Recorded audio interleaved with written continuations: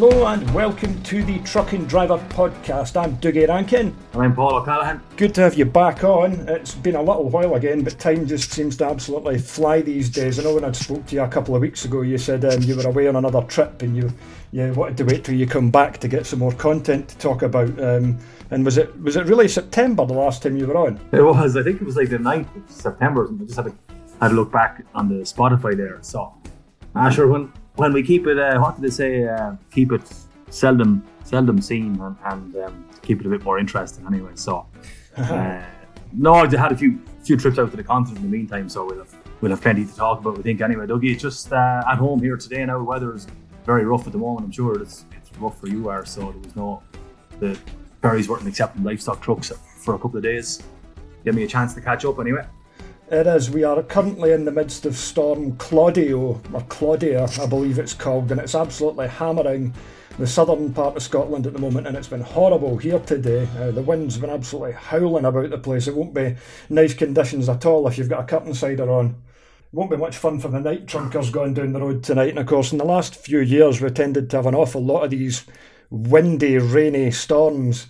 And it can be a long night if you don't have a good bit of freight on your back. That's right. Well, there was a big change. I was down in Italy last week and very unseasonal temperatures. It was up to probably about 25 degrees, which, shorts and t-shirt weather. And that was still the very end of October leading up to November, which was, I had no air conditioning in the truck and the pod wasn't working. Yeah, I kind of could have done with it. So I was kind of windows down a lot, but big difference now at home at the moment. I don't know what it is, like 9 or 10 degrees from here, and plenty of wind howling. Not so many leaves left in the trees now, but I think maybe about Friday again before I get going. So that's just part of life when you're trucking internationally from Ireland. This time of year, ferries are getting a bit more unreliable with stormy, rough seas. But actually, I came back on the Irish Ferries Epsilon last Saturday, and I got a nice, first time I ever had a ferry with a window overlooking the front. Is that the bow, you call it, the bow of the ship? I think so, yeah. Yeah, it was quite nice looking up, waking up, looking out at stormy seas. Woke up a couple of times during the night just with waves hitting the bow. But hopefully now by Friday I'll be away again. Oh, that's good. Well, I was down in London the other week and it was beautiful, mild autumn weather, and we managed to squeeze a couple of photo shoots in just there as well, with the orange and yellow leaves on the trees, which is really nice. We're at Les Watson's place, really nice yellow and black Scanias, and we were quite fortunate to do that because you only get a small window of opportunity with autumn in Britain. It only lasts a couple of weeks, especially in the north of the country, before, say, you get a couple of storms that strips all the leaves off the trees. That's the clock's gone back and it's now like 6 months of winter. to look forward to, yeah. And that's why I like heading away this time, doing the continental trips during the winter time, especially autumn, winter. I think since I spoke to you, I was out in Spain in an R580. And then I was just before that I did a day in an R500 manual, Highline R500 manual. Nice. Which was surprisingly nice to drive, actually, yeah. It had a really nice gear change. The 2006 one. As a V8 then? Oh yeah, V8 of course, yeah. They're nice. If you get one, you find that some of them would have been like ragged to bits by people that couldn't drive them, and the gear stick when you're changing up, it's like hitting the dashboard because people have been leaning on them. But if you get one with a really nice tight setup on the gears, they just kind of, 2 fingers, it just falls into place. But of course they're getting rarer and rarer to find now, manual boxes and things. Yeah, this one actually was. I kind of wasn't sure because it's done a good bit of work and hard miles, hard roads.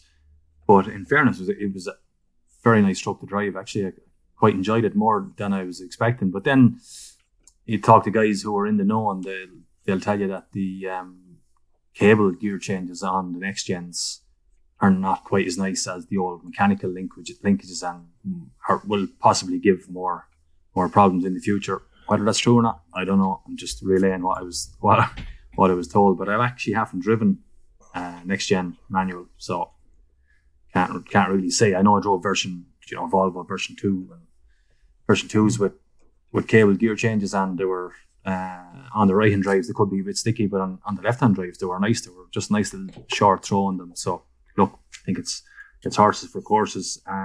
What else? I was out in a it's only about a year old, an S650. Nice truck to drive as well. So it's nice when you get into a new truck, everything works, doing a nice speed, plenty of power. And then that was out with a fridge. And then just last week I was out in an R730 2015 one. How'd you get on with that? That was grand, yeah. It was probably not as nice to drive as would say I'd been driving 15 reg.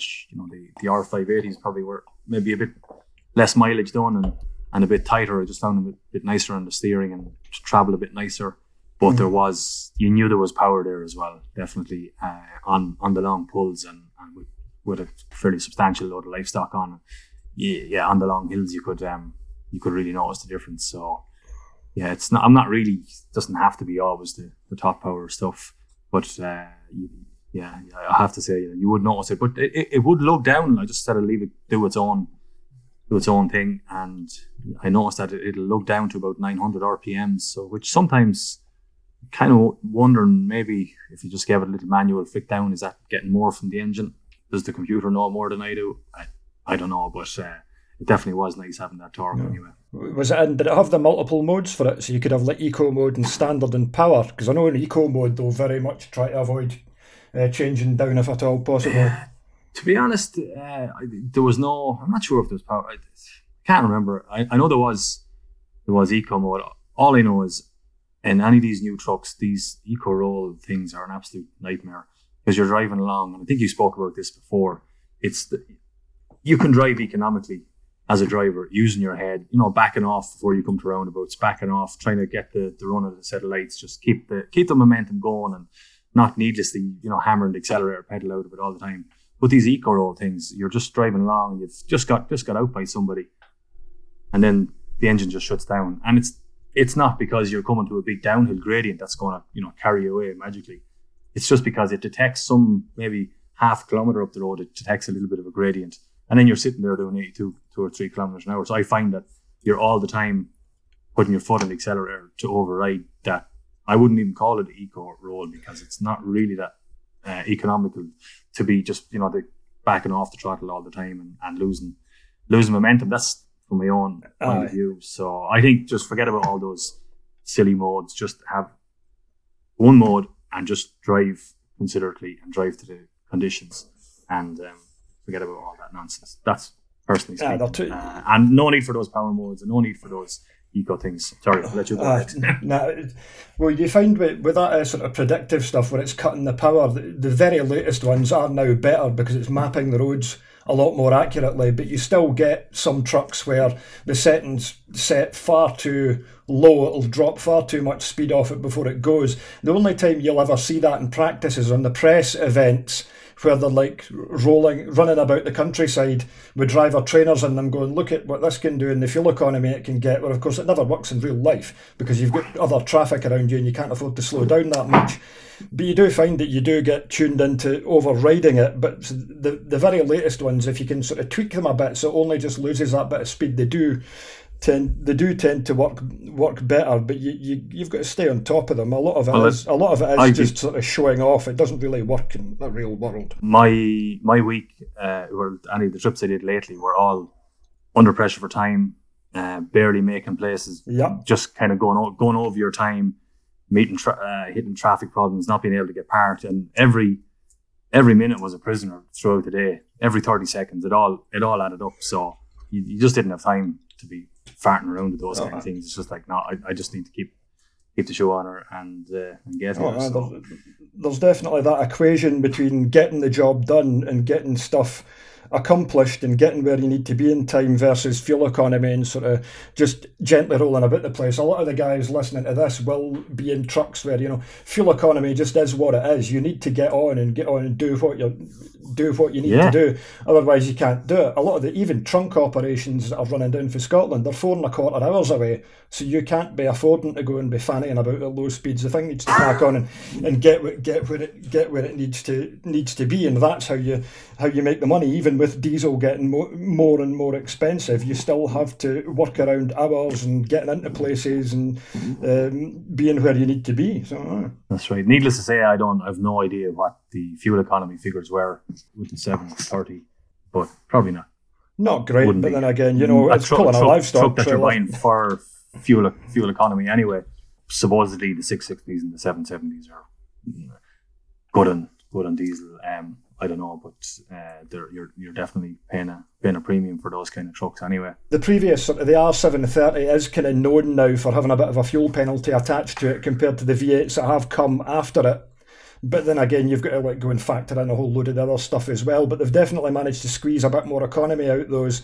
And of course, then you look at the new 560 Super, which is the 6-cylinder, which has blown everything out the water, and which kind of makes the case for, are some people going to be moving away from V8s to go into those to get that extra fuel economy out it? Potentially, yes, but then again, the package with the V8 is just, people just love them for the power, for the sort of prestige for them as well. So if Scania were to go and say, we're getting rid of them or we're severely restricting the availability of them, there would be some massive outcry, I would imagine. Yeah, well, there was. Do you want to hear about one of the trucks I was out in lately? Of course I do. For a feature for the magazine. Yes, please. So surprise, it was a Scania again.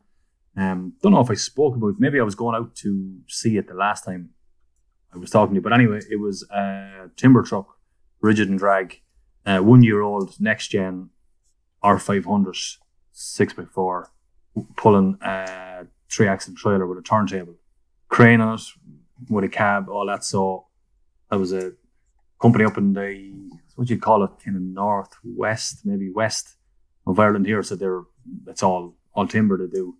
They've got this R500 and they've got an R500 XT as well, sister truck. So I went up down the west here, County Clare. If you're familiar with Clare and Galway, I'm sure you are. They appear in a surprising amount of songs. Famous places turn up in quite a bit of a sort of country music, not just like over here, but in like America as well. Steve Earle, I think, has sung about both Galway and County Clare in the past. There's a lot of Irish heritage over in America. It seems to inspire quite a lot of people. I guess it must be quite scenic, and there must be, isn't it, the song "The Galway Girl" as well. Where her hair's black and her eyes are blue. You're dead right. Well, where I was up in a place called Scariff, County Clare, way up in the mountains there. Wouldn't really be known for its tourism and our scenery. It's quite a lonely, desolate part of the county up on the border with Galway, close to Derry Bryan. And for any of the older listeners that are tuning in here, they'll know that area was made infamous by a few murders back there in 1994. Imelda Riney, her son Liam, and father Joe Walsh were murdered by Brendan O'Donnell, a crazed 19-year-old. So I always think about it when I'm up in the mountains. That time he abducted them, but that's the kind of area I was in anyway. It's when you get up there, you really have that feeling of just forestry and loneliness. But that's where I went to meet this R500 timber truck. So it was quite an interesting day actually. I had a newfound respect. Well, I've always had a bit of interest and respect for timber truck drivers, but when I saw where they were extracting this timber from down in the forest, it really kind of opened my eyes. Basically, the rigid timber truck with the drag trailer was loading the timber down in the forest, and because the hills coming out were so steep and there was a hairpin bend, he had to bring it out to the transfer bay and then load it onto, we'll say, articulated trucks, flat trailers. Those guys didn't have cranes, and let them on their way because they wouldn't have been able to come in and make it up the hill. Only the traction of the double drive rigid was able to do it. So it was some right big hills there, and amazingly he was able to do it with a 6-cylinder 500 horsepower Scania engine and Shockhorse OptiCruise gearbox. He didn't have a manual gear stick. So when I saw the places he was able to go up with it, I thought that's definitely something. So they're in Ireland, you're limited to, I think, about 46 tons, whether you have an articulated truck or a timber truck. But we may have been a little bit heavier than that on the off-road trails where you were off the highway. It was definitely quite an eye-opener. We had to drive through a river, and there was a bit of reversing involved with the turntable trailer, which brought me to an interesting question, actually, and I had to consult with Ian Lawson as to whether there were any timber drags in Scotland with turntables on them. I don't know. Are there any timber drags in Scotland with turntables on them, folks? Let us know. He sent me. Well, there is one, and he sent me a picture of that. And I think he said that guy is actually retiring. It was just a kind of an interesting one, and to see that there are so many. There are still quite a number of drags over here, but they seem to have basically disappeared over in Scotland and even in Wales, because we import quite a few timber trucks from across the water, but they're all what I call now the long drawbars. So it was nice just seeing a guy like that who was well able to reverse it. And there was times when he was cross loading onto one of the articulated trailers, he was able to pick up just grab the back of the trailer with the crane and just swing it in a little bit just to make a little bit more space. So that was an interesting day out for me. Really, I went there for a few hours and I ended up staying there most of the day because we were in and out to the forest. And he was loading trucks. He loaded a next gen R500 tag axle, articulated truck, Renault T tag axle. There was a midlift man, and what else? Then there was a Volvo, an XDHL Volvo. They were midlifts. So. Mm-hmm. That was an interesting one. Have all the photographs there, have all the memories in my head. Just have to sit down now and write it, Dougie, as usual. Oh, good stuff. I'm looking forward to seeing that one. Speaking of timber trucks, I was at Les Watson's, which I'd mentioned in a previous podcast, and they're all Scania tag axles mainly. They've got one R520 with a manual gearbox, which the driver specifically asked for. He got that 3 years ago, and it's basically still like a new truck, which is really impressive when you see the terrain and how far these guys go into the forest as well, because you can be driving for ages on unpaved roads. So these trucks really do take a battering. And speaking of Renaults as well, we have got in the next issue, when I was at the Grampian Truck Show, we saw Barclay and Daughter. They had one of the new Renault Range T-High Evos there with a tag axle on it, and we've got them in the next issue. They've got a real variety of trucks. They've got about 40. They've got a double drive FH16. They've got the double drive tag Volvos. They've got some of the Renault Range Ts with a tag axle on them as well, and that's a truck that's done really well for Renault. You see quite a lot of them on sort of timber and even like tipper operations, and it seems to be quite a popular option, especially with the shortage of trucks going about. It's led to Renault being able to get them into a bigger variety of fleets, and the drivers seem to like them, and they seem to perform very, very well off-road. Yeah, it's interesting that you'd see that. I actually follow, there's a company up in the Mulligan Tyre, it's P. McCarroll and Sons. Yes, they've got some really fancy kit. They've got that special, I can't remember if it's a Merc or an MAN, but it's got like a JCB sort of excavator on the back of it. That's right. They've got some great kit. And they're using Renaults as well. There's a guy, can't think of his name, takes quite good photographs as well. I think he's driving a new T-High. Not sure if it's an Evolution or not, but it's maybe it's a bit of a preconceived notion that you wouldn't imagine Renaults to be doing timber work, but certainly the guy I spoke to who was on that timber job I just described to you, he was a fan of his Renault. I think he's a lot of miles on her now and looking forward to the next one, and he said that it was the only truck in the yard that was never up on a low loader, and I think there's quite a few Scanias in the yard, which is what he might have been referring to. So it's good to see it. Just going back to it as well, that picture that Ian sent to me about the timber drag with the turntable in Scotland is it's an R580 top line blue with a red bumper in the bottom of it, and Davidson Transport up in the headboard of it. So that's the only one that I can think of. But those Les Watson trucks, the name is familiar. I put one picture on Instagram from that day. They're kind of like Bumblebee trucks. They've got some 540S and they've got 520s and things. I think they've maybe got they've got some old V8s as well. It was Jason and Bertie we went out and saw there, and it was a beautiful autumn's day where we got the photographs of the trucks. They really stood out. I'll just ping you some on WhatsApp just now as well. Just looking at the gear on Google Images as well. Yeah, some nice trucks. For anyone that's driving and can't see the photographs, or well, anyone from Ireland, I'd say they look a little bit like Christy Lucy. Apart from it's just the fact that you have yellow and black, you don't have the bit of red. But very Christy Lucy-esque for anyone who knows Christy Lucy trucks. But where are they based, Dougie? Just north of Penrith, on just off the old A6 road. It's an interesting bit of road where you go down there to see them. You come off at Carlisle at the Fleece, and if you don't know, the old A6 road, which was the one that existed before the motorway, if you cut off onto that, it's a really strange bit of road because it's not that busy anymore, but you can tell that this road was obviously a lot more important at one point because it's so wide. Like for a long time it would have been one of these weird 3-lane roads, and there are still 3-lane sections of it, but one of the lanes is restricted, so you can't go into it, which tends to be the downhill section, so the other one's effectively a crawler lane. But for many, many years these roads were 3 lanes, and where both directions of traffic had equal access to the centre lane for overtaking.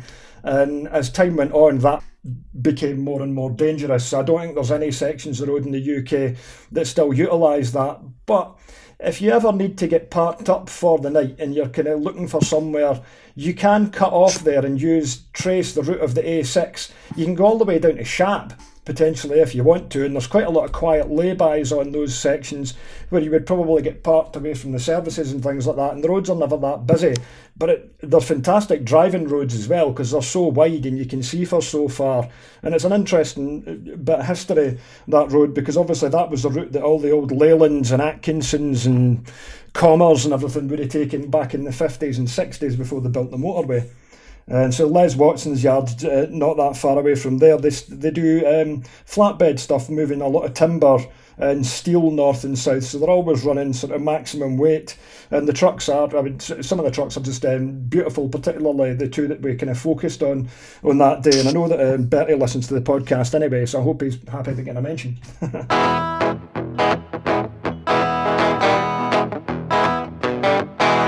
I was in a transport yard a little bit further north in the past couple of weeks as well. I was up in a transport yard. What hauliers do you know from Irvine? Or Irvine, you say it? Or Irvine maybe? Irvine? I don't... there are some companies from through the west I'm trying to think of now. One of the famous ones was Reeds of Minishant, Reed for Speed, who are no longer around anymore. You've got T French, which is out by Cumnock. They're Cumnock. I know those are the Volvos, the kind of red and cream Volvos, T French and Sons. Yeah, you've got the guys with the Scania T-cab out the sort of Cumnock way as well, that do the sort of bulk tipper stuff and everything whose name escapes me. They've got the truck with the big bull sort of thing on it. That name escapes me. And so you were at a transport yard in Irvine, did you say? Yeah, well, I hope it's Irvine now that I've said it. Scottley.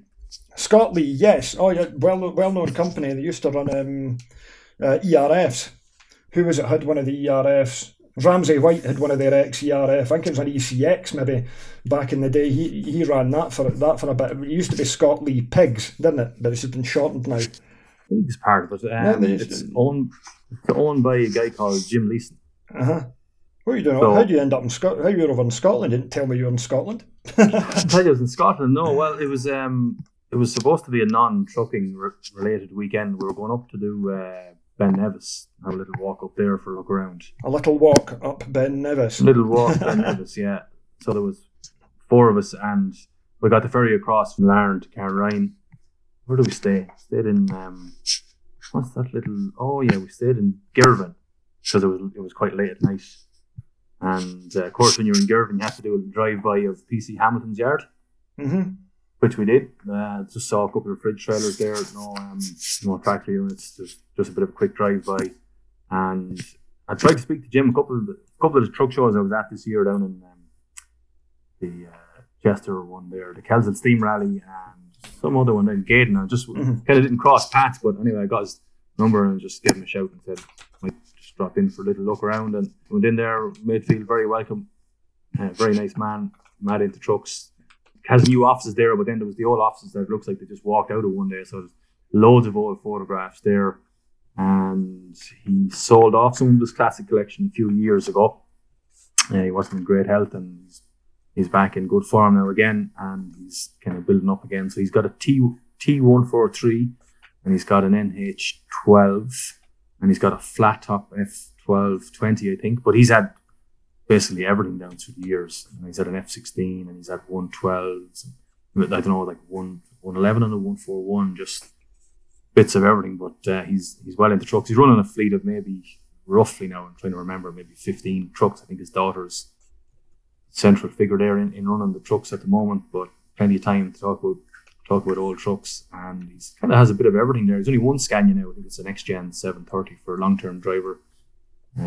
DAFs, I think he has a couple of new Volvos coming, but definitely a great lorry man. Had a lot of different brands in the past. There was Renaults there was a Magnum there, ERF, Olympic, Mans. He still has Mans. He's a couple of new Mans, long-time Man user, so he's what I'd call a proper lorry man, not afraid to try the different brands and see what's the best. And I think what he has coming at the moment, the next one he said he has coming is new 540 Volvos dual clutches apparently.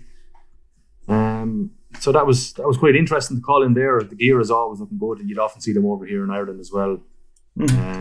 Good bias towards nice Grain Adams fridges as well.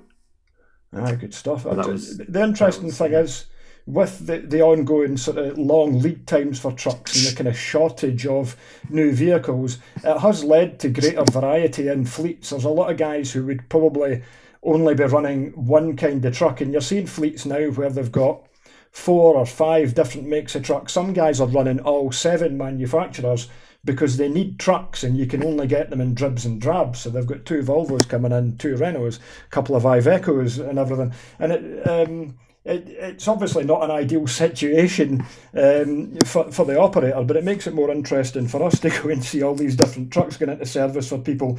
And it's led to people to experiment with trucks as well. Things like, it's been an ideal opportunity for the likes of Renault promoting their truck, MAN with their new model, and of course Iveco with the S-Way, because Iveco, we've spoken about it before, they were absolutely nowhere with Australis. And the S-Way has gone into so many different places now.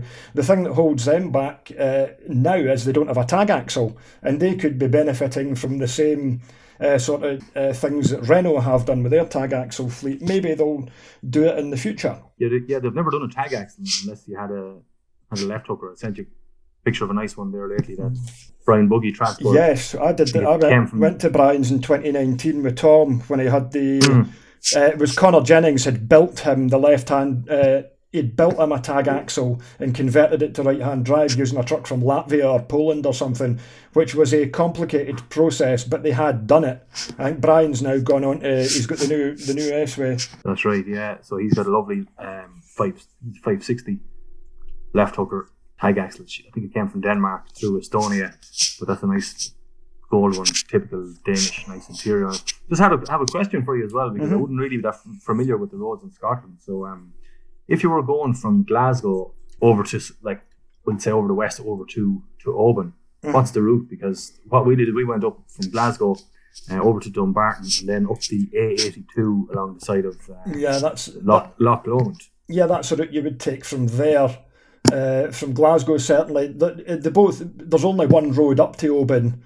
And I think it's got a low bridge on it as well. So your Oban Express, who ran out of there, I think they always had like height limited trailers for many, many years. If you're coming across from the east, from sort of Edinburgh or Stirling way, you can cut across, pick up the M9, and then go across through like Callander and cut across that way. But you still end up at the same point where you join the road to Oban. Because pretty much when we came up there to where the A82 meets the A85 at Crean-Larich. Is that how you pronounce it? That's at Crean-Larich. Yeah. So Crean-Larich. So we didn't meet any trucks at all on the A82, and then we were discussing then, wondering that so if those guys are coming from Glasgow, they must go up through Stirling, Dunblane, and then go all the way up to I don't know what. I'd have to look at the map to see, but and then basically it's kind of like you're doing a long circle around, like up through, is it Ardkyle or something like that? You would go across through Callander and then up through Loch Earn Head and then cut across to Crean-Larich, and then you would pick up like Tindrum and past Loch Awe. Because we went into a pub there in Crean Larrick, and the minute we pulled into the pub, we could just looking out the window, we could see livestock trucks passing down. Saw one of BD Bros and I don't know, a couple of other livestock trucks that I'd never even heard of before. So that's just what we were thinking. It was quite a nice drive up, but it'd be a challenging road. That A82 would be quite a challenging road in a truck. It was even testing enough we were just in a kind of I don't know what you call it, an off-road vehicle or lifestyle vehicle. Yeah. But on a truck now, that'd be something else. So really, we didn't actually meet any trucks at all on it, but it was some really lovely scenery there on the way up to through Glencoe and up into Fort William.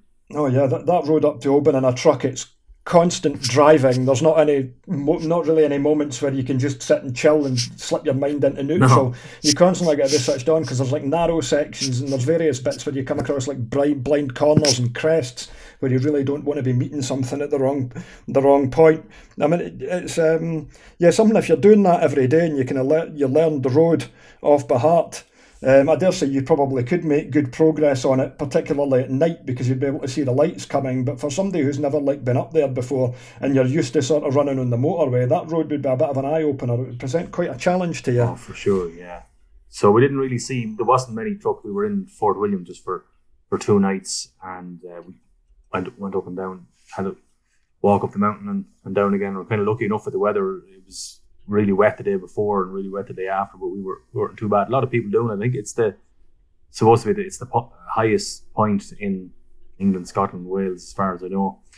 So that was it. And then the only place that probably should have taken a little drive, I only realised after that I've always, when I see place names, I always associate them with transport companies. So when I see Speen Bridge, I've often heard of Ferguson's of Speen Bridge, and we were just on the way back down when I actually met 2 of Ferguson's trucks coming up against us. They're up with pulling tanker trailers, so they're generally seen. I think a lot of Volvos, tag axle Volvos, and one of the lads just had a look on the phone. He said, "Geez, it was only up the road from where we were." So, but anyway, it's a whole area, uncharted area for me that I'd like to go up and have another look at again. There's so much of Scotland is big rolling, big hills. You should come, if you want to come over next year or that. Perhaps we could go and try and arrange something where you come over and we can go and arrange to get you in to go and see some of these transport companies that you've long wanted to go and see, and kind of mix in a bit of a business with holidays as well. That's what I like to do actually as well. Just when I was down in Scotland's. Can't remember the guy's name, but are you familiar with a company called Annandale Transport? Yeah, they've got some very high spec, powerful timber trucks, some good stuff. Yeah, this guy had a pretty fresh R660 Highline, tag axle, tire pressure, central inflation system, all of that. And he was, when I said who it was, he knew about the podcast and the magazine and that. So I took a picture of him. And if he's listening, I apologise, I can't remember his name, but that Annandale, I think it's a guy called Hislop owns it. So I'm pretty sure I've seen a nice, I know it's like an F16 with Hislop on it, a flat cab. But they have a lot of those 560s, and I know they had a couple of O'Toole of Ireland F816s, but generally all very high spec stuff as well. Like there was some real impressive stuff up in Scotland there. So that'll be on the list for the next time. Absolutely. There is so much. The further you go out into the various places, like, because Ireland's really well known for its transport and its trucks, and so is the north of Scotland. And of course, as you go down to places like Cornwall and Wales as well, it's exactly the same thing. I've actually got quite a few. I've still got some phone numbers to go and sort out features on from guys that I met at the Wales convoy back in May at Pembrey, and there weren't a huge amount of trucks there, but the quality of the stuff was just phenomenal. There's so much pride in trucks and the care that people take after them. There's so much to be sort of celebrated and good things about transport that the sort of public and everything don't really get to see or appreciate as such.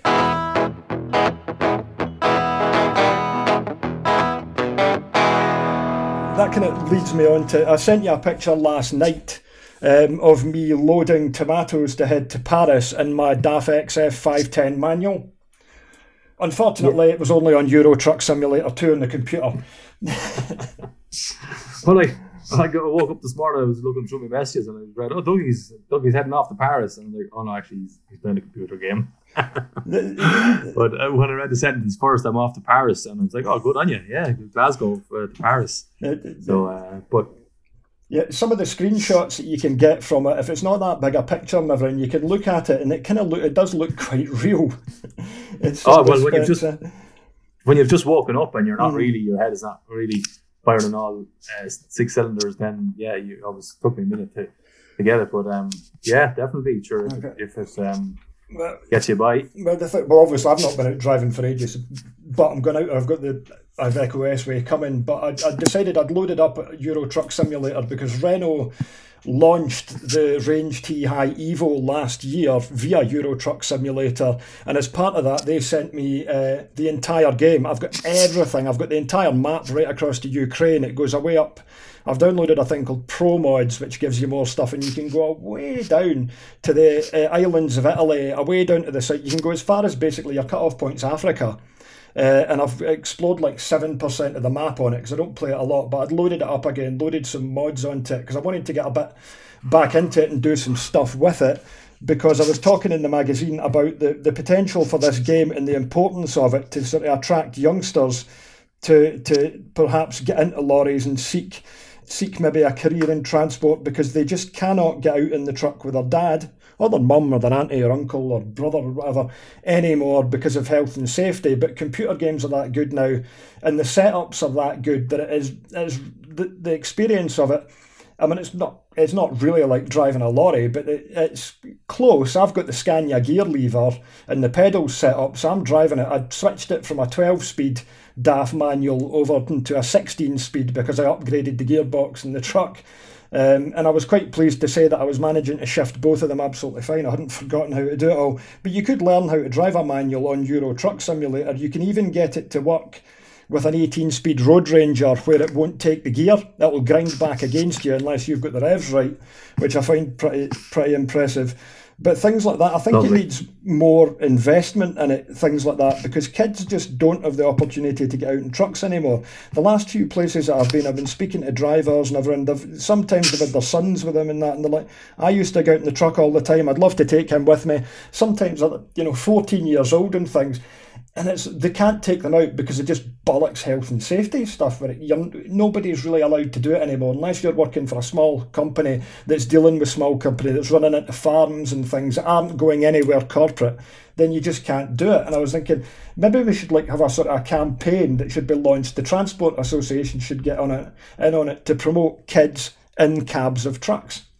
So, it could be done under a sort of like an organised, so it was like organised, so you're not just randomly taking your son or your daughter out in the truck, but if it was actually done sort of under a system where people know what's happening and where they're going and things, why not? Why shouldn't you be able to do that? Because it's so beneficial. So many people became lorry drivers off the back of it. There's no better way to learn about it. You really get your head around the job about what's good and what's bad. And once you're out on the road and you get that feeling of movement and travelling, it gets in your blood. And once you're used to going places, as you know, it never ever leaves you. You get itchy feet and you want to be about places, 100% dead right. I'll never forget the first time I ever even got up into a truck. I was going off for a spin, and I was only, I don't know what, I was definitely well under 10 anyway, little pair of overalls, maybe, I don't know, could have been 8 years old, something like that, maybe, give or take. And I can still remember it as clear as day, the truck coming around the corner. I didn't know what sort of truck it was, or I didn't really know much about trucks at that stage, but I do remember that was an F88, and I can remember climbing up into it and just the amazement. And I went from there then to going for spins in F10s. I can still vivid memories of on the way home after a big day, like just being tired and falling asleep in the bunk and being woke up when you were at home. And then next trip you went, and then you were in a queue in the port in Dublin where you were queuing up, and the guy went off to do the paperwork and says, right, just move up. When the queue moves up, you move up, and the clutch being so heavy. But that's all the things that kind of stands to you.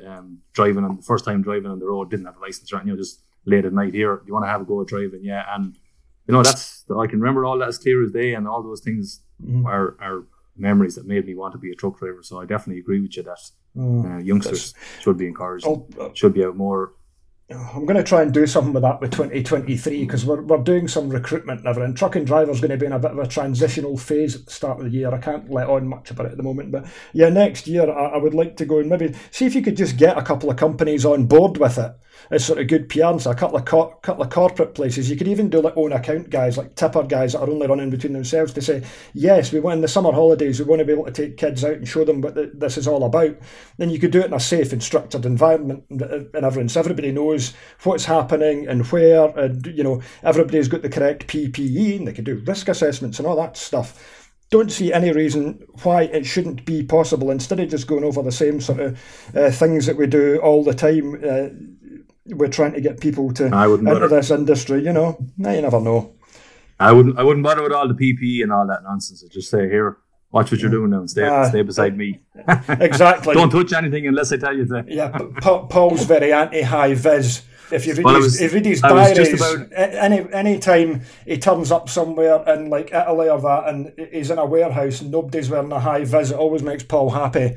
I just about went through the whole podcast without mentioning it, but now you've done it now. So when I was in Italy last week, I was loading in a factory that they were making. It was kind of furniture anyway. Let's just call it furniture. But nobody in the warehouse had a high vis on, which didn't go unnoticed by myself. Now I have to say, they were actually wearing black. They all had black t-shirts on. I thought, all right, okay. But I was in Dublin earlier on. I had to go in and collect a truck for someone in it. Anyway, it was in the port, and the first words out of his mouth were, "You have to have a high vis on." I was like, "Of course I do." That it's in the truck. So, but anyway, look, I can be definitely guaranteed that if that Euro Truck Simulator was out when I was a young lad, I'd be addicted to it. Probably be on it all the time. I tell you, I used to love playing computer games when I was growing up. I had a Master System and then a Mega Drive and everything.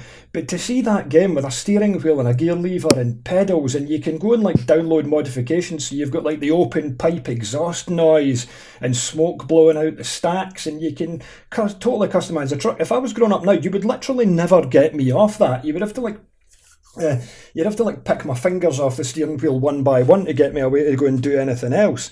I think there should be more investment in it, and corporations and companies should look to go and engage with that software platform to go and do more with it to get people more into the job. There should be more of a sort of role-playing sort of side of it. I think it's a bit dry in terms of you just go and book a job, you reverse up, your trailer gets loaded, you go and drive away to somewhere else and you drop it. I think it would be good if there was some sort of more sort of human interaction and you could have more a sort of a career as on a personal level in the game as well. But it's all down to sort of investment and everything. But the modding community is phenomenal. If you go into YouTube, you can watch some of these YouTube guys. They've got like a proper truck steering wheel pretty much, and they've got like a button bank with the air brakes and everything on it, and they've got 3 monitors, and the cost of it must be phenomenal. The other thing that would count against me being able to do that as well, that I bought myself a new PC last year, which was about $2,000, and then I was able to go and treat myself to that steering wheel and pedals as well. And I tell you, I would absolutely not been getting that when I was growing up anyway. There would be no chance I would have had access to it. But definitely not. Well, the closest I got was sitting out in the Datsun Stanza and pretending I was driving. That was what got me by it. Maybe turn on the side lights if you were lucky and change gears, but not actually going anywhere. Just sitting there pretending you were heading down for a rest there. The boat, so, yeah. I used to have like a little. You remember those? It was like a Tomy turbo dashboard. There was a little steering wheel with a gear lever, and you'd put batteries in it, and the road would scroll and pop up headlights. I used to just sit in the car with any time we were going anywhere, I would just sit and pretend I was driving at the same time. And I did that probably till I was about, 15. Yeah. Look, so that's. I mean, you could have been at a lot worse. That's for sure. So.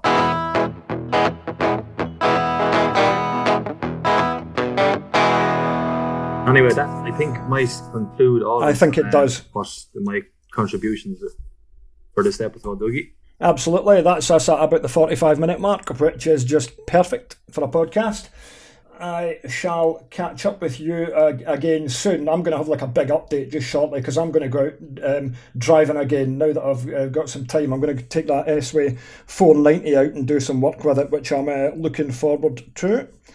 Nice. Well, I'll just be driving Scanias again, like I always drive. But as I've said before, that's just the way what I end up driving. It's not that I actively seek them out. Still haven't driven, properly driven a Tree High, haven't driven an S-Way, haven't driven a new Mercedes. Actually, I liked the article by Bob Beach about Downs' edition 2. Yes, the new limited edition. That's the issue that's on sale at the moment, yeah. Yeah, and I thought it was interesting that they'd said that, because I remember driving one a long time ago. It was a 13 or 14 Reg one when they just come out. I do remember it being a little bit hard on the road, so it seems that they've addressed those issues and a little bit softer on the front as well, all around, even apart from the air suspension. So anyway, look, just lots of trucks there, haven't driven, but still, not getting to drive bad ones either. Can't really complain about 650s and 730s either. So. Absolutely not. You could be driving eco mode restricted 400 brake stuff at 52 miles an hour with a camera on you, No cameras, thanks very much. No. Cool. Right. Well, thank you very much for that. As I say, I think this will be coming out on Friday. Have a great weekend, everyone, and thank you for your support in the podcast. The downloads are going up all the time. Hopefully we might get another sponsor on here soon. You never know.